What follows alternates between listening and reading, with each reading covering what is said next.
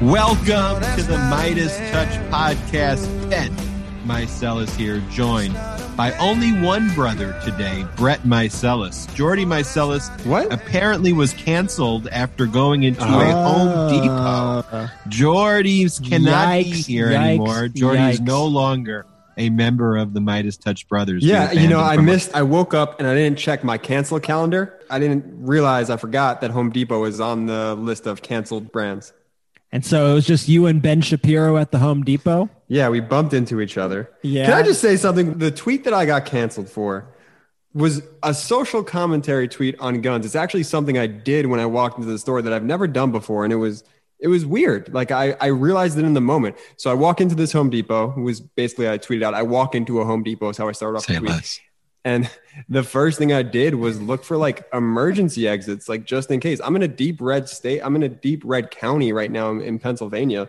And like shit gets weird here. Like that was my first instinct. So I tweeted about that, like, cause I was thinking about it as I was going to bed.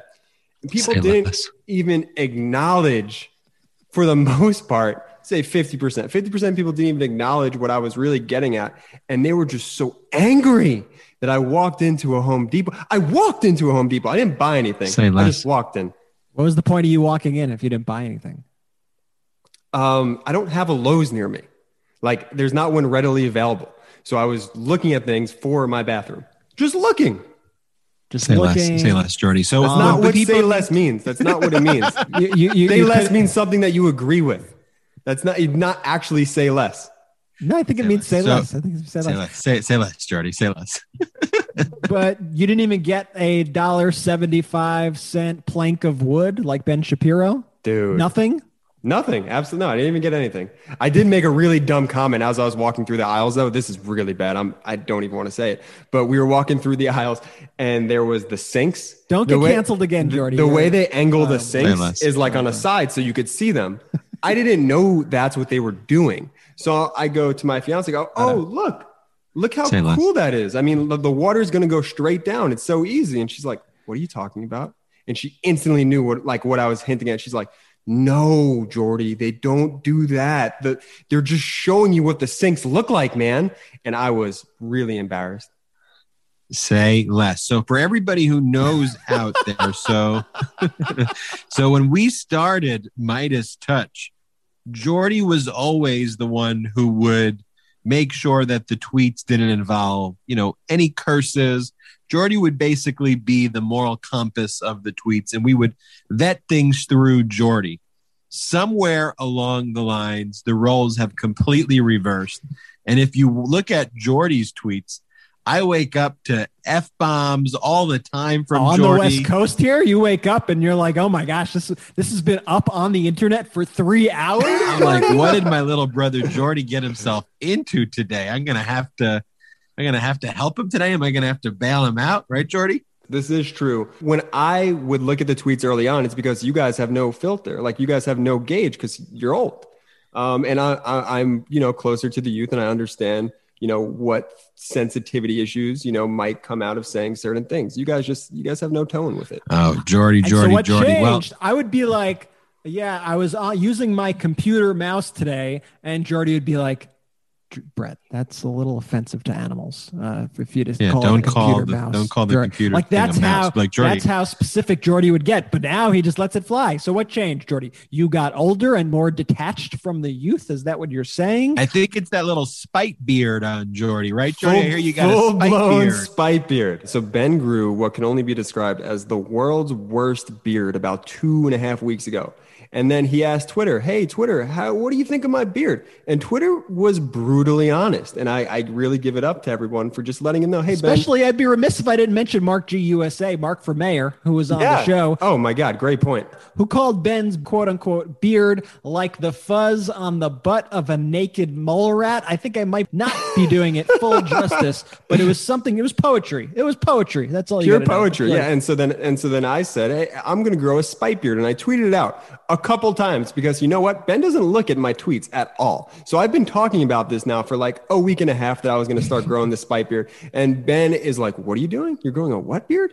And he has no idea this is all about him and to make fun of him subtly. So the spite beard's in full effect. I'm very proud of it. So just to clarify, you are growing a beard specifically to rub it in Ben's face that he cannot grow a good beard, but you can. Yes. It reminds me of Curb Your Enthusiasm when, what did he make? He made a Spite store. Spite store. That's where I got the idea from. He made his own coffee shop, Latte Larry's, to compete with Mocha Joe's next door because he was pissed off with how Mocha Joe conducted his business. So he made a Spite store, and following in the reins of Larry David, you are taking that to facial hair and making a Spite beard. This web that you are weaving, this is deep, Jordy. This goes deep. All right. Enough taking on your older brother. Let's talk about the guest we have today because I'm so excited for this interview later in the show. Our guest is Roland Martin, who hosts Roland Martin Unfiltered, which is a digital daily show. I would tell everybody, make sure if you're not watching Roland Martin Unfiltered, you're not really watching hard hitting, interview TV shows. He's also the author of an upcoming book, White Fear. And what I really want to speak with Roland about is, look, at Midas Touch, we break down and dissect and critique and expose the GQP through videos and through our digital platforms. But I really want to pick, there's no one who I've seen on TV who can debate the way Roland Martin can debate these issues so clearly with such perfect precision. I was just about to say it's because he's unfiltered. And I realized that was the name of his show, Roland Martin Unfiltered, because he's not afraid to speak his mind. And I know a lot of people say that, but Roland is really not afraid to speak his mind and get to the core of the truth. And I think that's what makes him so effective and so impactful. So I'm really excited for the conversation with Roland. Should be incredibly interesting and informative. We're really happy to get him on the show. So speaking about, by the way, I want to dedicate a lot of time talking to Roland, today. And so I want to be a little bit briefer when it comes to the news, but I want to talk about the takes post Derek Chauvin's trial. Of course, if you listen to Legal AF, we dissected all of the legal issues associated with Derek Chauvin being found guilty on all counts. We know that sentencing is coming up. We've had a lot of corporations with just some of the worst takes that I don't even want to repeat because they're so bad. But in exposing the GQP, I want to talk briefly about statements made by the GQP. You have statements from them basically calling Black Lives Matter a terrorist group. You have Jenna Ellis. You want to play this clip of what Jenna Ellis said? Derek Chauvin is white. George Floyd is black. So Chauvin is implicitly and automatically guilty of racism. So he must be punished. He must be made to pay for the sins of white people collectively. Social justice ignores the rule of law in favor of the rule of emotional, corporate, automatic guilt. What in the Tucker Carlson was that? Right? It's a really bad Tucker Carlson.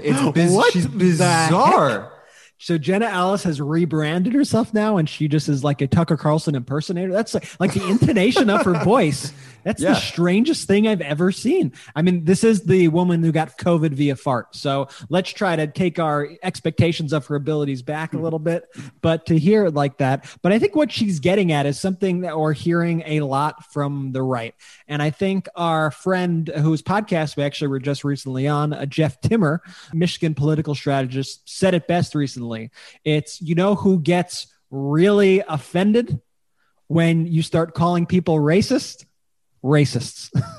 And that's exactly why Jenna Ellis and why a lot of these people in these right-wing echo chambers are getting so offended. They cannot even understand what accountability looks like because it's such a foreign concept to them. And in their mind, whatever Derek Chauvin did had to be justified, and whatever George Floyd did had to be horrible, and he should have been deserving of what happened, because in their mind, it's all just about race, and it's disgusting. And I think what this has shown us, though, is you see all the racists for who they are. Every single one of them easily identifiable by the way they reacted to this trial, which I thought was a just ruling, a fair ruling, and an important ruling for this country to be able to even begin the process of moving forward on these issues. Speaking of Tucker Carlson, he's been having a ton of meltdowns this week, and he's losing his mind.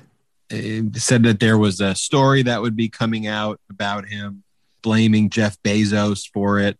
I don't know if this is going to be this story or not, but I don't know if you saw his yearbook, the pages from his yearbook. He said that he was part of the Dan White Society, and Dan White was the man who murdered Harvey Milk. I mean, how sick could you be? I mean, it's a photo of him wearing the bow tie with a shit-eating grin in the photo, Tucker S.M. Carlson, and him saying that he's from the Dan White Society. And not only that, if you look at it, it also says that he was in a part of the Jesse Helms Foundation or something to that effect. Jesse Helms was a politician whose whole thing was opposing civil rights, disability rights, gay rights, feminism.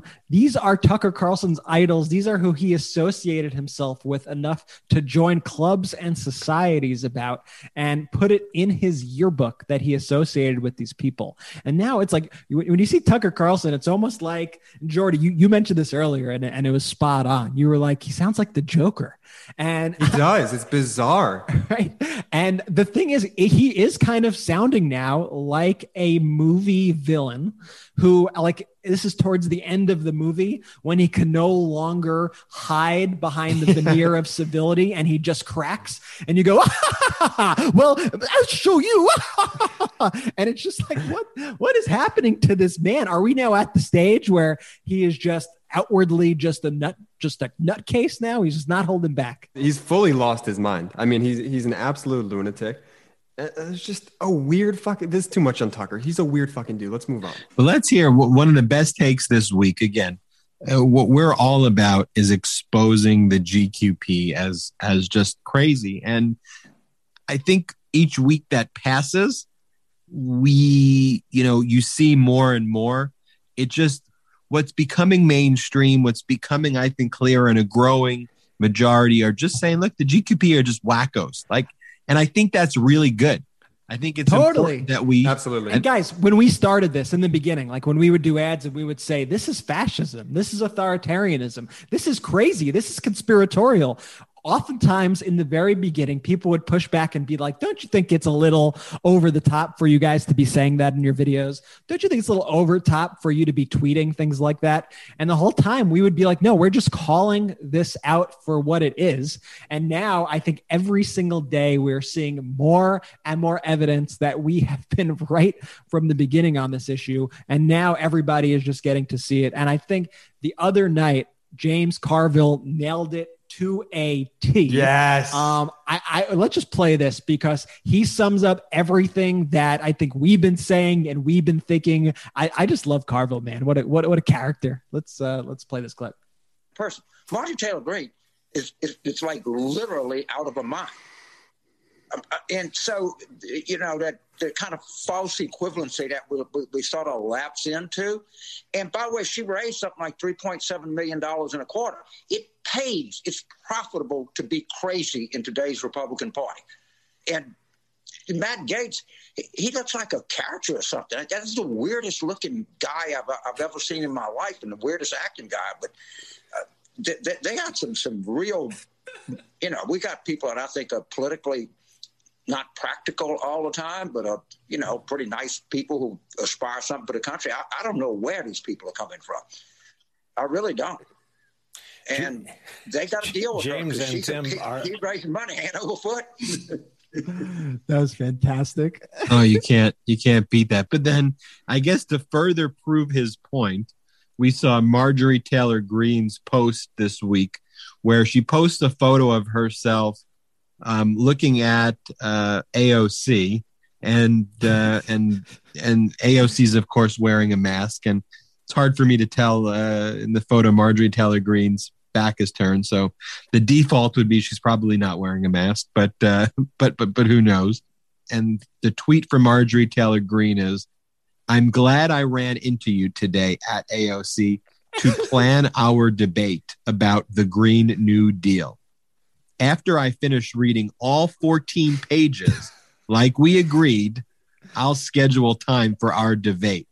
Hashtag MTG versus AOC. Now, I've seen boxers knock the other boxer out in 10, 15 seconds of the fight. I've never seen a boxer knock themselves out literally before the fight even begins in such an embarrassing fashion. What we would be watching here is the equivalent of if there was a weigh-in and one of the boxers punched themselves in the face and then knocked themselves out before the fight was even scheduled.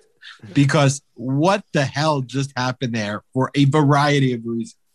One being after you finish reading all 14 pages. So let's just dissect that for a second. So you've been railing against this policy and you've never read the policy.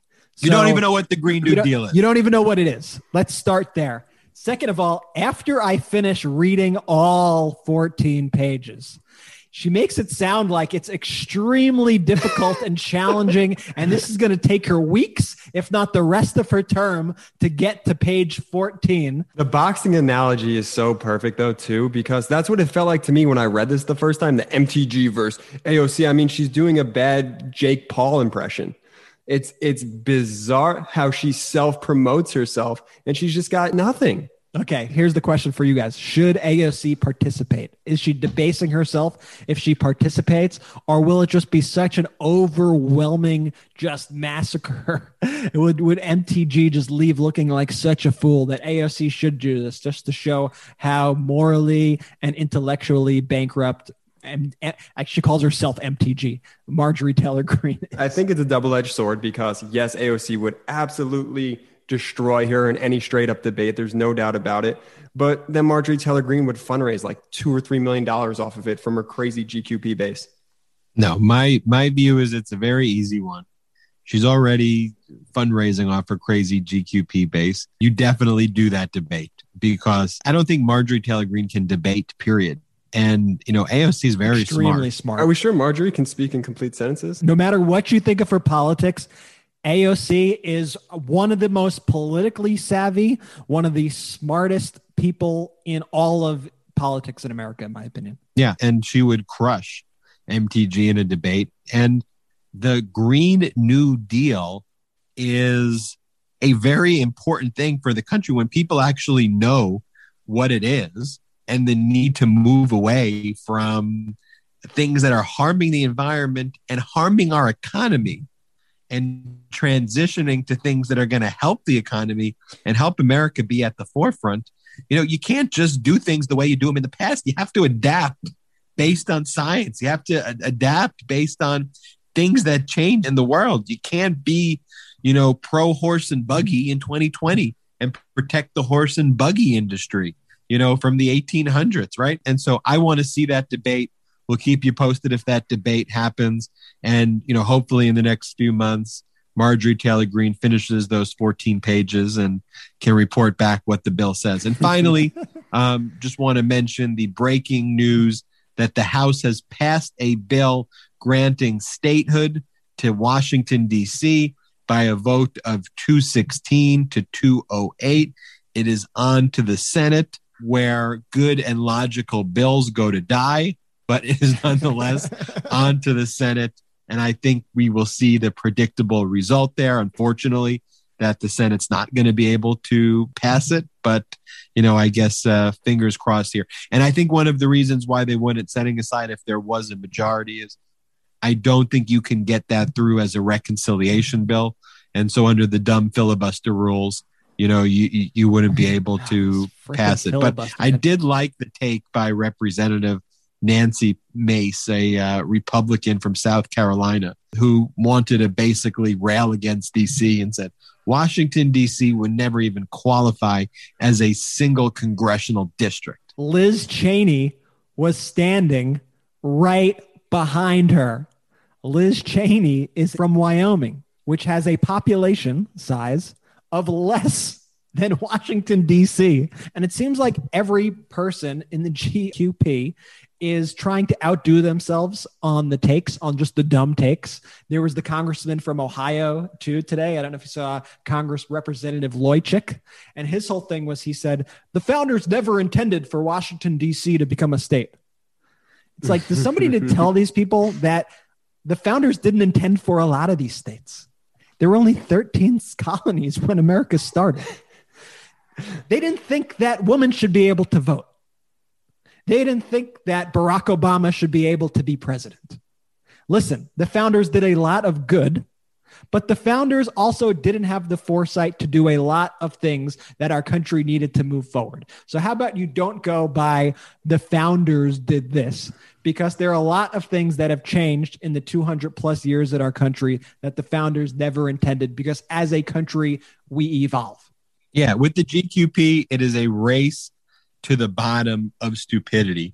Like, setting aside that their policies are evil and would destroy the country, like, they're just dumb. It's just the dumbest crew in the world. And I want to, when we come back from this break, I'm so excited to have Roland Martin, because I want to ask him a bunch of things, but specifically how it is that we can attack, can expose these incubators of dumb fascism like Fox News, OAN, Newsmax, and these purveyors of this dumb fascisms like the Marjorie Taylor Greens of the world and the Bobberts of the world and the Matt Gaetzes of the world.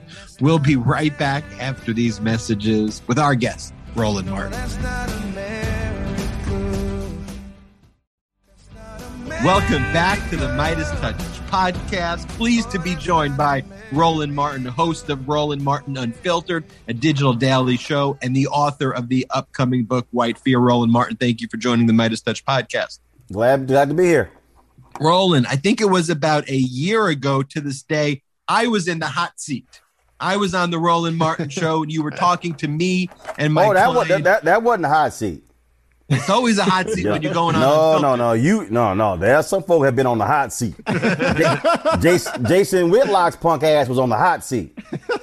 You were not on the hot seat. You were in the lukewarm seat. I was sitting on the lukewarm seat with my client Eric Reed, and Eric had pointed out that the NFL and the union had changed the collective bargaining agreement language that actually stripped retired disabled players of their rights. And I think if you recall, at that time, right around that time, the NFL had come out and they said that basically Eric Reed was full of shit, he was a liar, and he was totally wrong. But Roland, we're a year later, it turns out that Eric Reed was 100% right. The NFL and the union conceded that. Yeah, they had to concede, even though they didn't say it was because of Eric. They changed their whole collective bargaining agreement policy, and they extended it 4 or 5 years to give the disabled players their rights back. But yet here we are. Eric Reed doesn't have a job. Colin Kaepernick doesn't have a job for standing up for players. What's going on? Well, it's real simple. Power does not like being challenged. Power and powerful people really don't like free people. That is the one thing they can't stand. I was talking to a friend of mine. We were discussing, because he was asking me. We were talking about my digital show and being on CNN for 6 years and why I wasn't on these other networks. And I said, way too free. And he had a conversation with a former network president and he said, well, it's not that so-and-so didn't like you. What he said was, Roland is like a strong black cup of coffee. And I said, we probably want to emphasize the black. And what I said to him is that says a whole lot, that this network president, what he really didn't like was the fact that when you are unvarnished and unfiltered and unapologetic in your view, you scare power, because they really like a certain type of, in the case of the NFL, they want a certain type of black athlete. Media wants a certain type of black journalist or black commentator. Not someone who is unapologetic, who is unfiltered, but more importantly, who is financially free.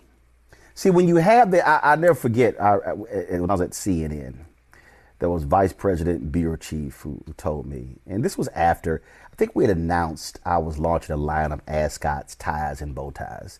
And look, I grew up with entrepreneurs. My grandmother owned a catering business.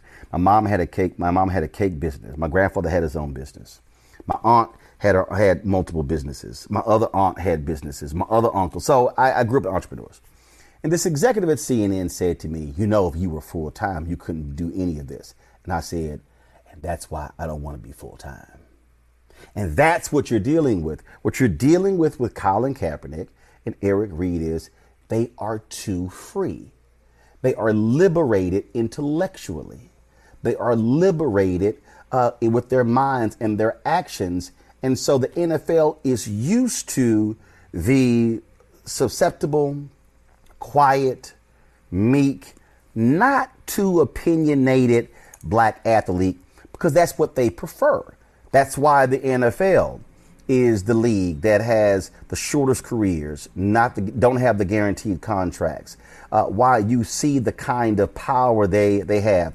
The NFL will never allow players to be as I won't use the word powerful, that will have the amount of leverage and influence that baseball and NBA does. You will never see that because, see, that messes up their entire system. That's why Eric Reed and Colin Kaepernick are out. NFL owners would rather lose. Think about this. They would rather lose than to allow a talented individual like Colin Kaepernick or Eric Reed to be on their squad. And look, you have the Derek Chauvin verdict, the guilty verdict. The NFL puts out a performative statement. Today's outcome does not undo the loss of life. And they're good at putting out statements. But at the end of the day, their players who truly stood up against systemic oppression don't have jobs. That speaks way louder than any performative statement. See, here's what you got to remember. And this is where most people in this country are fooled.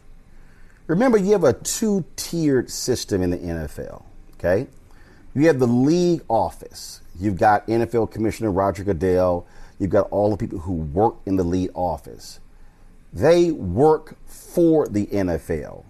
They are not the NFL. The NFL are the owners. Roger Goodell works for them. So Roger's job is to put out those statements. Roger's job is to be the public face. So when people go, man, Roger Goodell, I'm like, no. Yelling at Roger Goodell is the equivalent of yelling at the vice president for development at a movie studio. Who owns the studio? It's the 32. So when Roger Goodell says, our 32 owners are committed to diversity and increasing the ranks of black coaches, stop lying. Because they're the ones who hire. You can't tell me that those who are committed to diversifying are the same ones who are not diversifying. But his job is to represent the facade. And again, that's why he gets paid $50+ million, because he's representing that. It's the 32. They hire. They control. They're the ones who make all the decisions. It's the 32 owners. And that's the piece. One owner. All one. And see, this is where, when you think about this, like OPEC and other monopolies, one owner could say, damn that, I need a damn good safety who set team records. We're hiring Eric Reed. Because he's in collusion with the other 31 who say, hey, we got to protect this thing. We can't have. unsigned. My quarterbacks suck. Chicago. Are you serious? Chicago Bears would not bring in Colin Kaepernick, and you got Trubisky, whatever that. He's sorry. No. We ain't doing that. Because, see, man, you about to mess up this thing. So we all going to just sit here and privately decide we are not going to hire these individuals. Like, who's a young brother who last name is King? He's a punter. Strong leg. He put a video the other day trying to figure out how is it he not gotten a call. You always need punters in the NFL. Why isn't he in the league? Oh, he was too mouthy when he played for the Broncos and the Raiders? But I thought this thing is about skill set. That's the facade. And it's the same thing in media. It's the same. See, it's the same thing in media. See, Reverend Jesse Jackson has always said this here. He said, why have African Americans succeeded? This is for the most part in sports. He said, because in basketball, the court is 94 feet long. The goals are 10 feet high. It's the equal distance from the free throw line to the goal, equal distance from the 3-point line to the goal. You get 5 players, I get 5 players. We get the same number of timeouts. Let's play. It's supposed to be about skill set. Everybody forgets. Craig Hodges was run out of the NBA because he dared to speak truth to power. In America, white controlled power structures do not like non-white people speaking truth to power and challenging that power. So what has happened to Eric Reed and Colin Kaepernick is happening in media. It's happening in corporate America. It's happening in Wall Street. It's happening everywhere. And I think we're seeing cracks in that, but it comes down to who owns and who controls. And talk to our listeners about what took place between yourself and Jason Whitlock for those who aren't aware of what happened. And Whitlock, I started learning about Whitlock early on in my representation of Colin in 2016, 2017, when Whitlock was one of the major people out there against Colin and being a mouthpiece against Colin. Now that's kind of permeated to beyond sports and, these takes that are aligned with Fox News, which I'll talk about a little later in the interview, OAN, and kind of speaking on their behalf. So walk our listeners through what that was about and where that stands now. See, a guy like, let's just start here. Jason Whitlock is not deeper than mustard on a hot dog. There is nothing intellectually riveting there. There is no there. Okay? So he has always said that he patterns himself after Mike Royko. Mike Royko is rolling in his grave saying, "You comparing yourself to me, you idiot." So Jason wants to be this curmudgeon. He wants to be the one. No, I'm going to offer the counter analysis. The rest of you peons don't know what you're talking about. I am the high and mighty great one who knows what's right. No. Jason Whitlock parrots what you typically hear from white conservatives. And what you have to understand, and I've seen this game for years, is that white conservatives love a black person who denigrates black people. Do you understand that if I, with my skill set, had chosen to be a self-hating black man, I'd be worth $100 million right now? Because there is no greater fool who parts with their money than a white conservative. I can go down the line. Jesse Lee Peterson, Larry Elder. You see the grifting of Candace Owens. You see the grifting of Brandon Tatum. We can go, and we can just go on and on and on. Now you see Leo Terrell, who was at one time a so-called civil rights attorney. Now he's a mouthpiece on Fox News. And so what happens is, so there you go. Jason is saying what we always wanted to say. So now Jason gives us cover. And so Jason morphs into this. And so then it becomes even more so. So then he goes to Fox Sports 1 and then he's continuing that. Here's what was real interesting. Then they add Marcellus Wiley, who's, Marcellus is, giving us sort of this counter narrative. And see, they don't like being challenged. Let me tell you what I was told. There was a commentary done by Marcellus and this person was like, yo, Roland's response was fire. Put them on the air together. So she called a couple executives. This person did at Fox Sports 1. They're like, yeah, that's a good idea. Then they had meetings. There were executive meetings. Should we book Roland Martin? Not the booker. Executives. The conclusion was, we don't want to do that. Because, see, what they don't want is they don't want somebody black with common sense who has intellectual heft destroying the arguments of their black mouthpieces and then now informing their largely white audience with truth. There's a reason Fox News don't call me. Kennedy won't call. Sean Hannity won't call. Tucker Carlson will not call. Laura Ingraham will not call. In fact, they actually book panelists who I put on my show. They will call them. They won't call me because they're like, no. That black man, he way too smart because he's going to embarrass our host because he's going to show our host ain't that damn smart.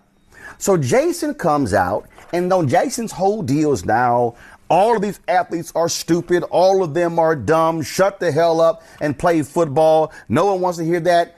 And so for those who agree, see, there you go. Jason is articulating what they are saying. Jason Whitlock is the sports version of Isaiah Montgomery. In 1890 in Mississippi, they held a constitutional convention because the racist Southern Dixiecrats in Mississippi were sick and tired of black people being elected to office in Mississippi. So they changed the state constitution. They invited one African American to be a delegate. Isaiah T. Montgomery has gone down in history in infamy because he actually voted along with them to deprive black people of voting. That's who Jason Whitlock is. And so he goes on and he says these things. And then when he gets busted, when I had my interview with him, you ought to go to my YouTube channel and see this. It really is hilarious. He's going on and on about, guys like you and Kaepernick and the rest of all of y'all and Jamel and all of you, you're saying and doing things. All you're doing is doing it to get clickbait, just to get followers. But then I challenge him on why he keeps talking about Colin and LeBron James on his show. He goes, well, it's a TV show. We got to have ratings. I said, stop. Didn't you just criticize folk for saying stuff to get followers and you called it clickbait? But now you just admit that you bring stuff up for the purpose of getting ratings, and he pauses. You ought to see the video. He looks at me, and it's a long pause, silence. And he's looking at me, and there's a wry smile come over my face. And I'm like, yeah, I got your ass, fool. You so dumb, you didn't even realize that you were admitting to doing what you're criticizing. That's Jason Whitlock. He wasn't even smart enough not to say what he was thinking, which obliterated his previous point. Well, I think that shows that a lot of these right-wing talking points are often pure projection. And on the note of Fox News, it seems like every night now they're trying to sort of intellectualize white supremacy and present it as just another viewpoint. Like, this is just what we believe. That's what you believe. They're trying to just kind of both sides their beliefs. No. We're just asking questions. Yeah, we're just asking the questions. I mean, more than ever, they're just saying the quiet part out loud now, right? I mean, they're just going out there. They're presenting their white replacement theory as just another idea. How do we actually fight back, though, when the most popular cable news network, and I always laugh when they try to say the mainstream media. I'm like, you are the mainstream media. Precisely. what do we do when the most popular cable network is essentially a white supremacist network? So here's what you have to understand, and you have to look at history. Okay. And so we speak of history. The entire right-wing ecosystem,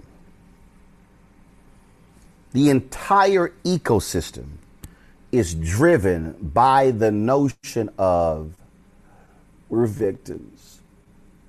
We're the ones who are being injured. We're the ones who have been assaulted by the liberal media. We have been attacked. We can't say anything. We can't do anything. So we need our warriors who are fighting for us. That literally is what Roger Ailes built Fox News on. He built Fox News, and I've talked to people who actually worked there.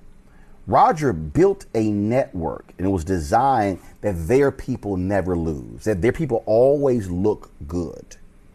So then it was built on the use of phrases and slogans that say one thing but really do another, but then it serves as, we're talking about, we're fair and balanced. Mm-hmm. No, we're fair and balanced. How dare you? Oh, see, we have two liberal commentators. Yes, but you have two weak liberal commentators whose job is to serve as foils. See, I'm willing to debate anybody. Put your strongest person up against me, and I will happily obliterate them. Put 5 of them. In fact, I remember being at the 2012 Republican National Convention. We were in the media area. Then 3 or 4 of these right-wing hacks came at me, and I'm standing. I felt more like Neo in the Matrix. And I was this here. I was kind of like this here.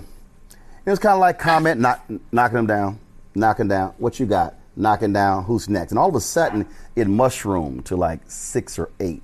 Then it became 10 or 12. Then it was about 15.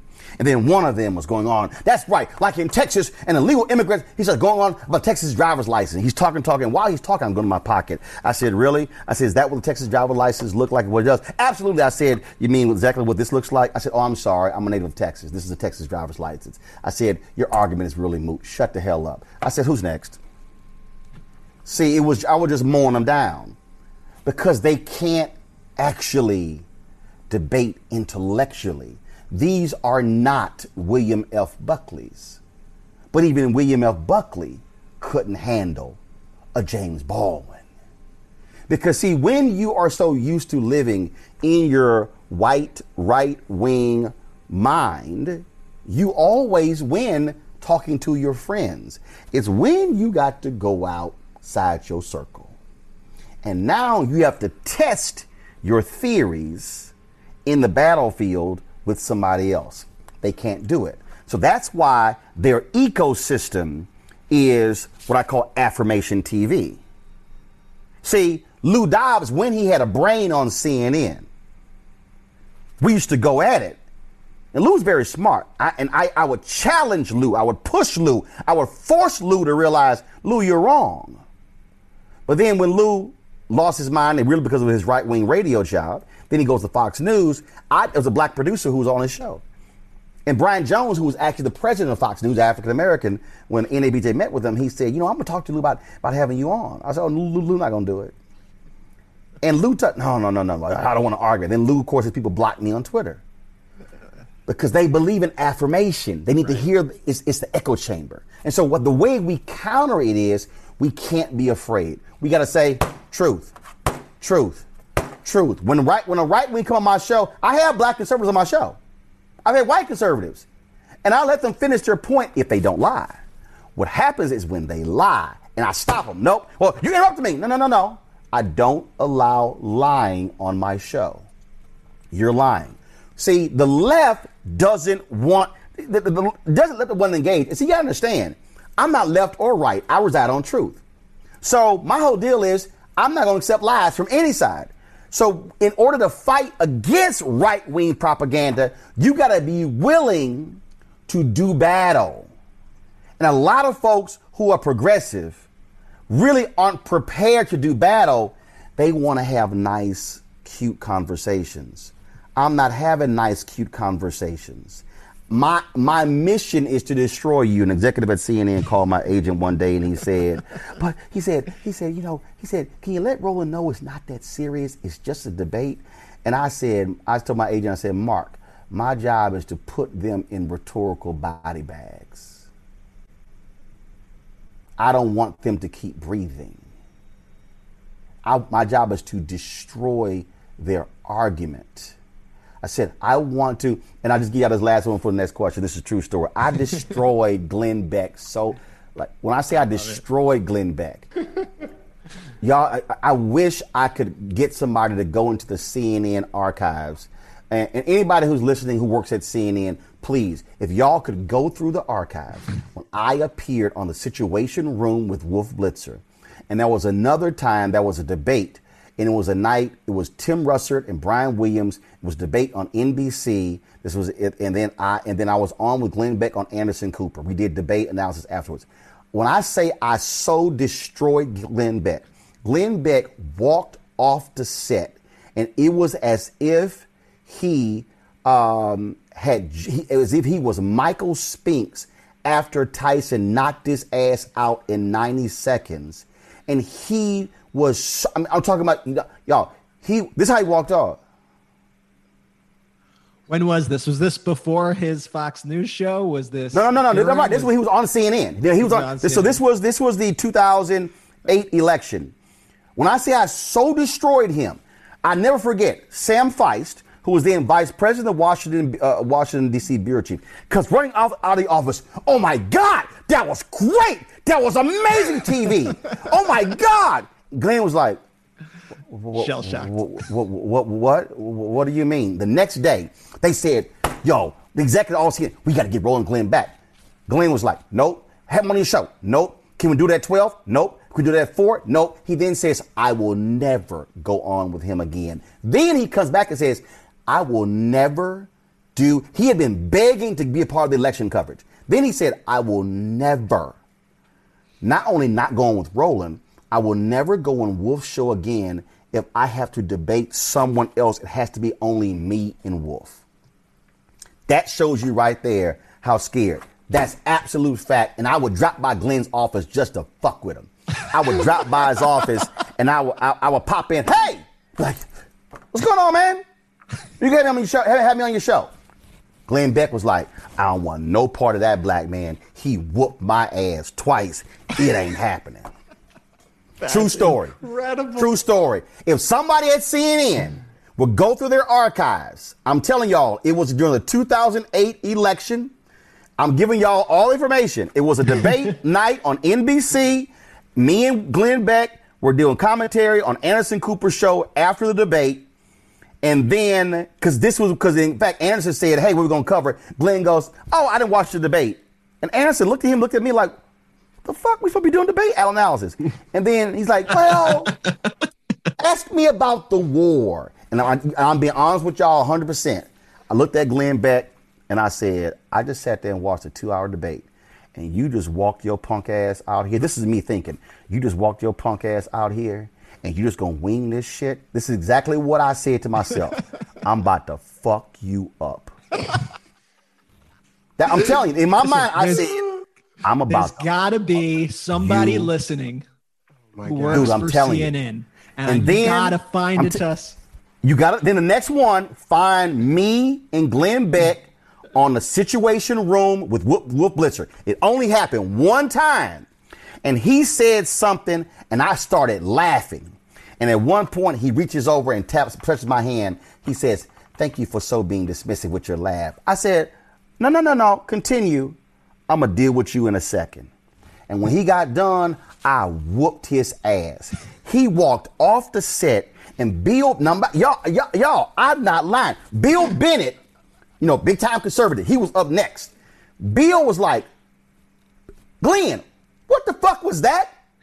He said, hell, I sat there And he said, I sat there and found myself cheering for Roland. What the hell? Because the conversation was about John McCain and Hillary Clinton, and he was like blasting John McCain has been the same as Hillary, something along those lines. And when I say I destroyed him, even Bill Bender was like, you look like a complete ass up there. And that was when Sam Fife ran out and was like, man, we got to have that again. Glenn was like, I'm never going on with him again. Never. He put it in an email. He will never go on with me again or no one else. It has to only be him and Wolf. That's because they can't handle truth. Scaramucci. Y'all go look it up. ABC This Week. It's on my YouTube channel. I brought up something he said about Trump. He's like, wait a minute. I went after Trump the same way I'm about to go after you. This is exactly what I said. He was sitting to my right. I said, try it. You could feel the whole set. Stephanopoulos, the other panel. This is what I heard. They all went, whoa.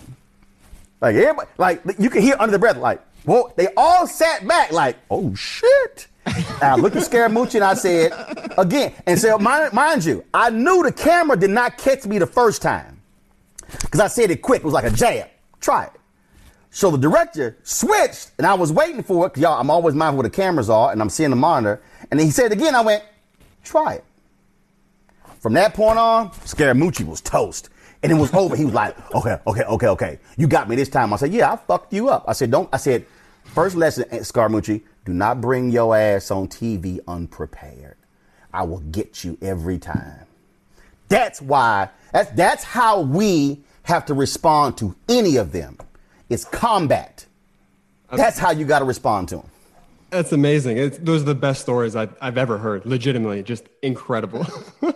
Roland, that's why you will not see me on Fox or OAN or Newsmax. They like, we don't want no part of that black man. No. Roland. We should do a movie, though, a Midas Touch Roland Martin special, though, where we try and we just document you going on Kill Bill style and just taking everybody down one by one and them just ignoring you. Dude, we got video. I'm telling you. Oh, my God. You got to find it. True story. I did Bill O'Reilly's show 6 or 8 times before I joined CNN. Bill O'Reilly did not raise his voice at me one time. Bill O'Reilly never tried to argue with me. He never raised his voice. Because this is what I think would happen. Bill O'Reilly looked into that monitor. He was like, I'm going to leave this one alone. Because he going to whoop my ass. I'm going to leave this one alone. And in fact, Bill O'Reilly did some commentary. I think maybe tired of Kaepernick. He did some commentary. He was Buster. I dare anyone I will debate anyone to come on my show and debate me. The next day on my show, I went, raise my hand. I'm here. And I tweeted that, Bill, let me know you want to come on. They were like, I ain't winning. We ain't fucking with him. We ain't fucking with him. He was. And I was like, yo, where you at? I had my agent, my publicist. Matter of fact, I think I sent emails to them. I said, hey, I'll take you up on your offer. They're like, no, we are not fucking with him. Cause no, that's what I'm saying. They don't want that. Has to be the posture. The problem with most progressives, and let me give you the trick they use. And this is how you got to prepare. So this is what they do. They get you in the pre-interview. So what they do is, this is what Bill O'Reilly used to do. They interview you during the pre-interview. And the idiots give them all of your stuff, all of your points. So they type the notes up in the pre-interview and they take it to the host and the producer. Well, your dumb ass, you've already given them all your arguments. So they can look at your pre-interview and they can go, shit, that's strong. Ooh, that fourth point is weak. So if you go back to the tape, Bill would go, okay. Bill would concede, he would wave off and concede your first 3 points, but he will focus on your fourth point. Now that's your weakest. You think, oh, we're not gonna get time for my fourth point because my first 3 are strong. No, he would dismiss your first 3 and spend the 8 minutes on your fourth. Now you're caught off guard because your fourth point is your weakest. Well, they pre-interviewed me. I gave them wrong answers. Fucking brilliant. I would give this. I wasn't bringing that bullshit up on the show. So when the show came on, my stuff was, they weren't expecting it. It was like, where the hell that shit come from? Because shit, what? And he's probably looking at the producer. God damn it, that wasn't in the pre-interview. Right, because I didn't give it to you in the pre-interview. See, I don't do pre-interviews. I don't do it. Hey, Ben, when you and Eric came on, we pre-interview y'all, because my deal is I don't need pre-interviews. I'm not afraid of whatever you say. I'm prepared for whatever come out of your mouth. It's not how they do it. So in order to fight them, you got to come armed. Last point. This is just, and y'all can look this up. Monique Presley on Tucker Carlson. Monique Presley called me and she said, hey, I'm on Tucker Carlson. They want to discuss Congresswoman Maxine Waters. This was last year, or maybe the year before last.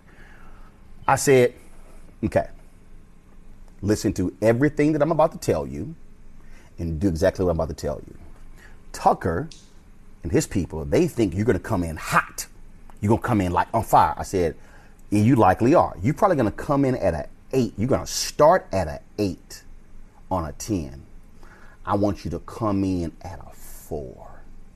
Then I want you to maintain a 4 through the whole interview. I said, I don't want you to think about what you want to say. I want you to go into the interview and listen to what Tucker says. And at a certain point, I want you to take what Tucker just said and flip it on him. And then Tucker's going to deny he said it. I said, because he's too dumb to even remember what he said. I said, then when he denies what he said, you then go, I'm sorry, producers, can y'all roll back the tape? You literally just said that, Tucker. I said, then what's going to happen is he's going to get angry. He's going to start raising his voice. You're going to stay at a 4. And then when he raises his voice, you're going to say, I'm sorry, Tucker, why are you getting so rattled? Why are you so upset? We simply can't have a basic conversation. I said, he's going to get so pissed at you that he is going to end the interview early. Watch. Go to YouTube for the interview. What I just described you exactly happened. Tucker was rattled. He was pissed. At the end, he was exasperated. And all she did, I said, and one more point. I told her, I said, at a certain point, I want you to laugh.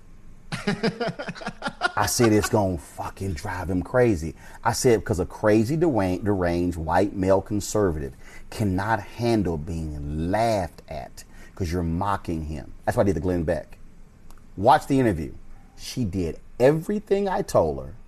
And it was exactly what he did. And he was batshit crazy. See, it's just understanding the game that they play. That's why Fox News will never call Uncle Roro, because game recognized game. That's incredible. Just the best. Not only do we need a Kill Bill with Roland Martin, we also need a master class on how to deal with right-wing trolls. Starring Roland Martin. That's what I'm saying. You gotta know. See, it's learning. Look, I wish I had recorded this. Jeffrey Osborne had a golf tournament, and it was massive rainstorm came through.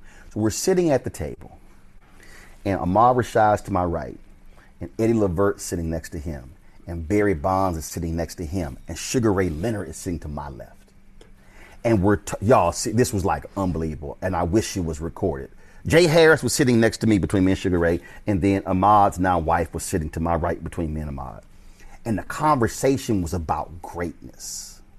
And it was about how to be, and it was all about greatness. And so how to be a great singer, a great best hitter, a great boxer, a great commentator, a great NFL player. And so we're sitting here all sharing about tricks of the trade and all different things, how to turn a phrase and how to do all these different things along those lines. And see, the problem is too many people are sitting their asses on couches thinking, oh, I can do that. Then when they go on there, they get embarrassed. When Van jumped, Van, we discussed it publicly. Van, when he got to CNN, S.C. Cup was whooping his ass. Like, slap, I'm talking about I'm at home like, damn, Van, what the hell are you doing? So I called Van and said, dog, she whooping your ass. And this is a true story. The executives at CNN, they had a meeting and they said, this in 2012, we need us another Roland Martin. Well, a person in the meeting went, we already got Roland Martin. I said, no, we need us another Roland Martin.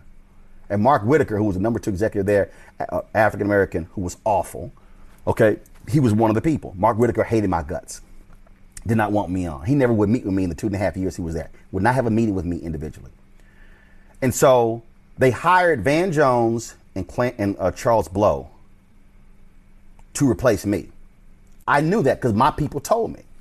So I called Van. I said, Van, look, here's the deal. They're not going to have 2 black men fighting each other over some bullshit because of their bullshit. I said, but you getting your ass whooped. And if you're going to be on as a black guy on television commentating, I said, Doc, you got to represent Black America. So I would teach Van. Van would, we would have sessions after he went on the air. We would critique his sessions after he would debate nights, critiquing sessions, how to turn phrases, how to flip a conversation, how to move dialogue, how to evade, how to hone in, things along those lines, using tone, stuff along those lines. And I gave him one trick. Because, you know, CNN they always had these panel with Anderson over here, and Wolf would be over the other side of the studio with Gloria Borger and David Gergen. And so I said, Van, I need you to always be aware of the cameras and the monitors. He's like, for what? I said, no. When they're not talking to you, still be paying attention. I said, so Wolf is over there talking to David Gergen and Gloria Borger. I said, you need to be trying to figure out where the camera. So when the camera's on David, I said, where are you in it? Are you to the left or are you to the right?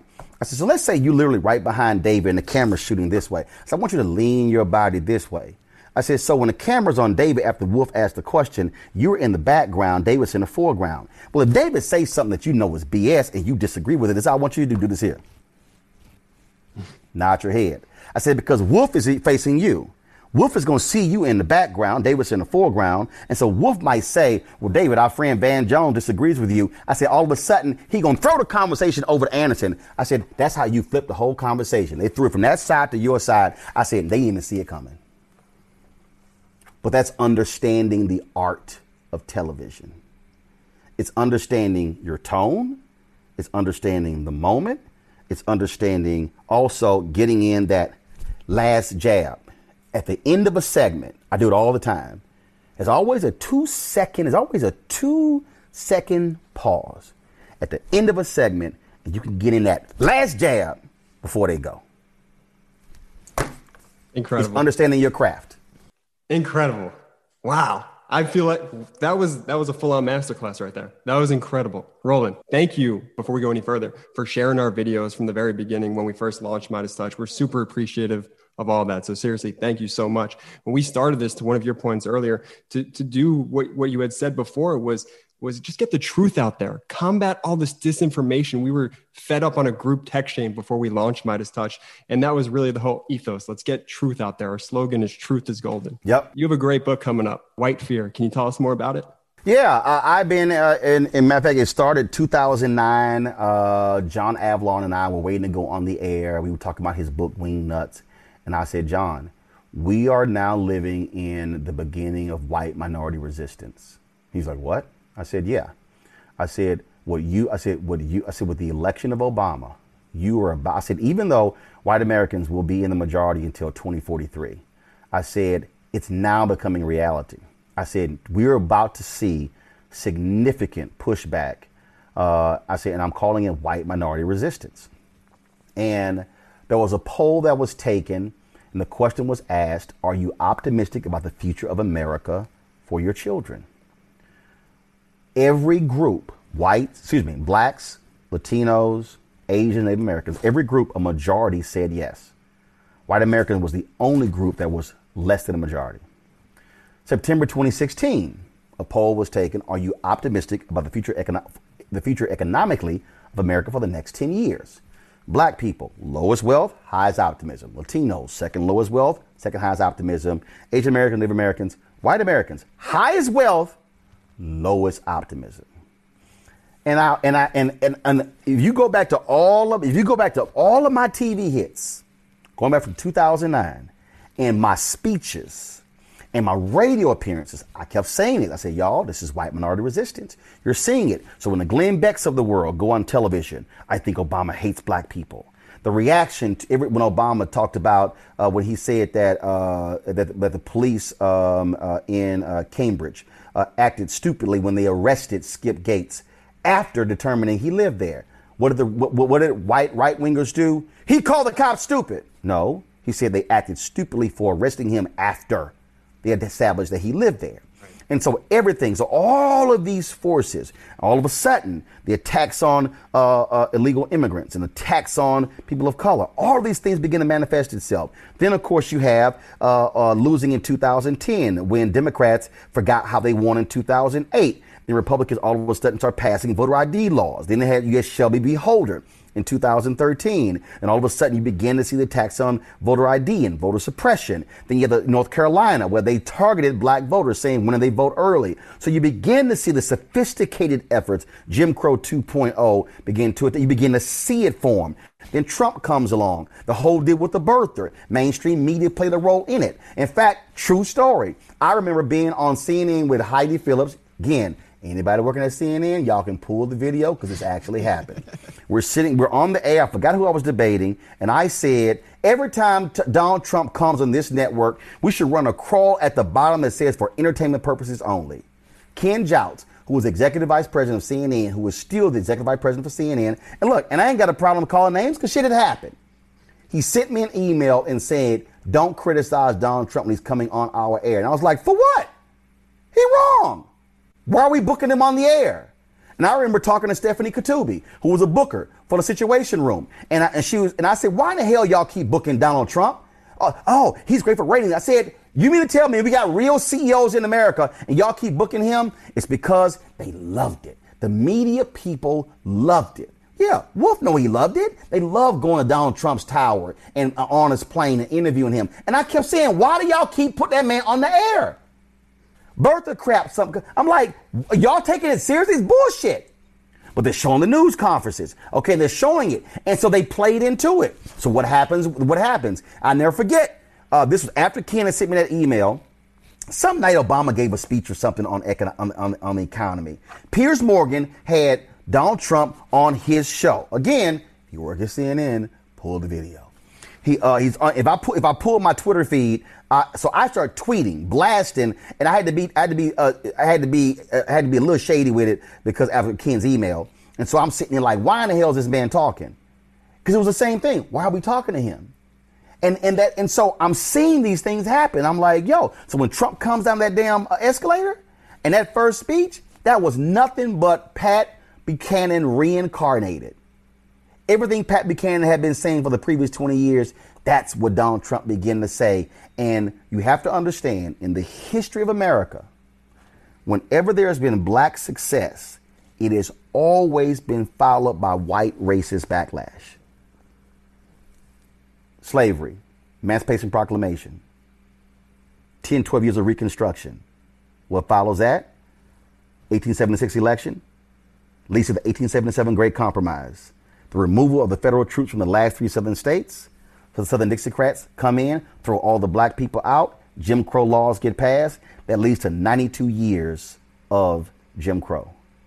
Show you lynchings in America. They were all tied to black success economically. Memphis, Tulsa, all those situations. All of a sudden, you go through 13 years of the Civil Rights Movement, the Black Freedom Movement. 64 Civil Rights Act, 65 Voting Rights Act, 68 Fair Housing Act.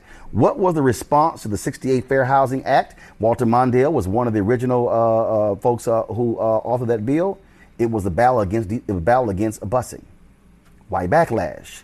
You go through the 1970s, black mayors in Atlanta, Washington, D.C., in Detroit, Hatcher in Gary, Indiana. What comes in 1980? Ronald Reagan. Backlash. Opens his campaign. Where? Philadelphia, Mississippi. Speech on states' rights. He's appealing to that group. All of a sudden, you go through the 1980s, 1990s. What happens? Obama gets elected. No, I'm sorry. Let's go back. 1984.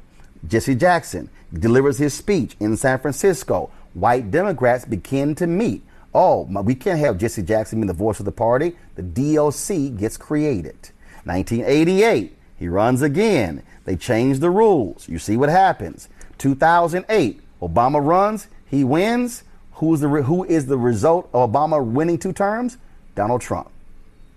That book that we're focusing on It's dealing with not this economic anxiety. And that's what pissed me off, these mainstream media people, because they were just running around going, economic anxiety. I got so sick and tired of MSNBC putting Michael Moore's ass on television. Like, we should be listening to these people. No, Michael, shut the fuck up. You should be listening to what's going on because we saw what was happening. We saw what was going on. Because if Michael Moore actually read a goddamn book, he could have read Thomas Edsel's column where after 1984, when Walter Mondale lost, focus groups were done in Macomb County. And what did they say in 1984? The Democrats are doing too much for black people. That's how Macomb County flipped from Democrat to Republican. It mirrored exactly what happened in 2016. But too many folks in mainstream media were completely ignoring it because they were not listening to black reporters and black commentators, and they were keeping folks like me off the damn air. 2015, I'm appearing a lot on Morning Joe.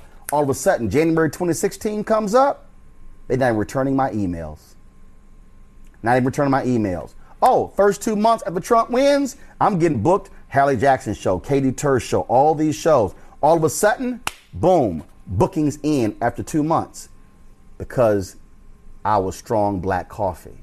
They didn't want to hear it because mainstream media financially benefited from Donald Trump, and they did not want truth being told. So in order for us to have a more perfect union, we've got to confront the reality of white fear in America and why the right is using it, because they know they cannot win in a diverse America when you have conscious white Americans and African Americans and Latinos who understand us moving towards a multicultural America.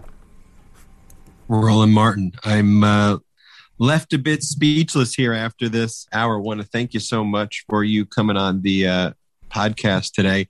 The only thing I feel bad about is this may prevent you from getting that masterclass deal. Because you just laid it out here. Although the reason I'm not worried about it is because here's the deal.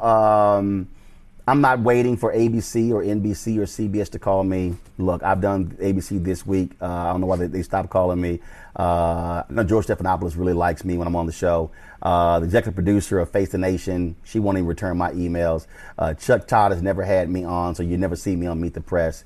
But here's the whole deal. That's why I created my own digital platform. That's why I created my own show. I'm at my OTT channels being built right now. So I'm not sitting around waiting for somebody else to give me an opportunity. We're just going to create it for ourselves. The exact same. Look, y'all probably got pissed off wondering why in the hell the Democrats have been slow as hell creating damn ads to inform people, which I'm still don't understand why. I mean, people are like, oh, screw the Lincoln Project. I'm like, no, study the Lincoln Project.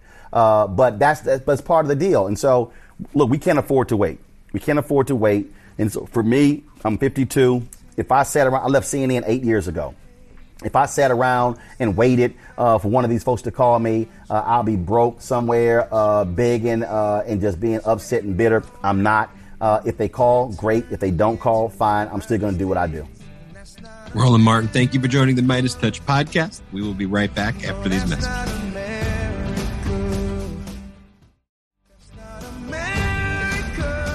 Welcome back to the Midas Touch podcast. I truly meant it. Wow. When I said that I was speechless. I mean, that was honestly incredible. One of the best interviews in just not just Midas Touch, but like that hour was one of the most. I just sat back and watched and listened. Totally. I mean, I think honestly, if I had to say anything about it, educational. Like, I feel like I learned so much from listening to Roland speak. I think the guy is brilliant. And I think I learned a ton by listening to him. And I hope everybody else did too. But holy crap. I mean, we could learn a lot about how to expose the GQP from what he was saying, the media, power structures. There's a lot that we could take away from what Roland said. And I want to thank him again for joining us on the show. What an epic. We have to put that whole thing on YouTube for everyone to check out. I mean, it was really, we definitely will. It's one thing listening to it. It was just amazing like that, Jordy gives me another job. Just there like you that. Go. That's how it happens. But also then watching him, lay this all out. It was really a masterclass. It was crazy. And so just want to thank everybody for listening to this week's episode. It's interesting because sometimes when we plan these interviews, our interviews generally are about 15 to 20 minutes, but sometimes you just get so into the interview, both you as the interviewer and the guest, that you lose track of the time. And so when I looked by the end of the interview, we went about 55 to 56 minutes, but it really felt like time went by so fast because how enraptured I was in that conversation. And so I'm so proud to be able to bring that interview to you. And I hope you could do a whole course, like a whole semester on what Roland Martin just said. And here's what I recommend. If you like that interview, if you like this show, spread the word, like help get that message out here. Cause I think it's so important that everybody hear what Roland had to say. And if you like our show, please share it with a friend, post it on your Facebook page, let people know on Twitter. Your support is what keeps this show going. And we're so appreciative to have built this incredible community. We're so thankful that you've joined us along the way. That is our show this week. Please follow us on all channels. And when I say all channels, I mean Twitter, I mean TikTok, I mean Instagram, Facebook. Hey, we even got a subreddit, guys. We have a subreddit that our fans communicate on and talk to about all of our content. I think that's pretty cool. Join us on Reddit. Keep spreading the word. We win when we show up in numbers and we control the narrative. And we want to thank you for helping us do that. Thank you for your support of Midas Touch. And we will see you next week, same time, same place, at the Midas Touch podcast. Shout out to the Midas Mighty!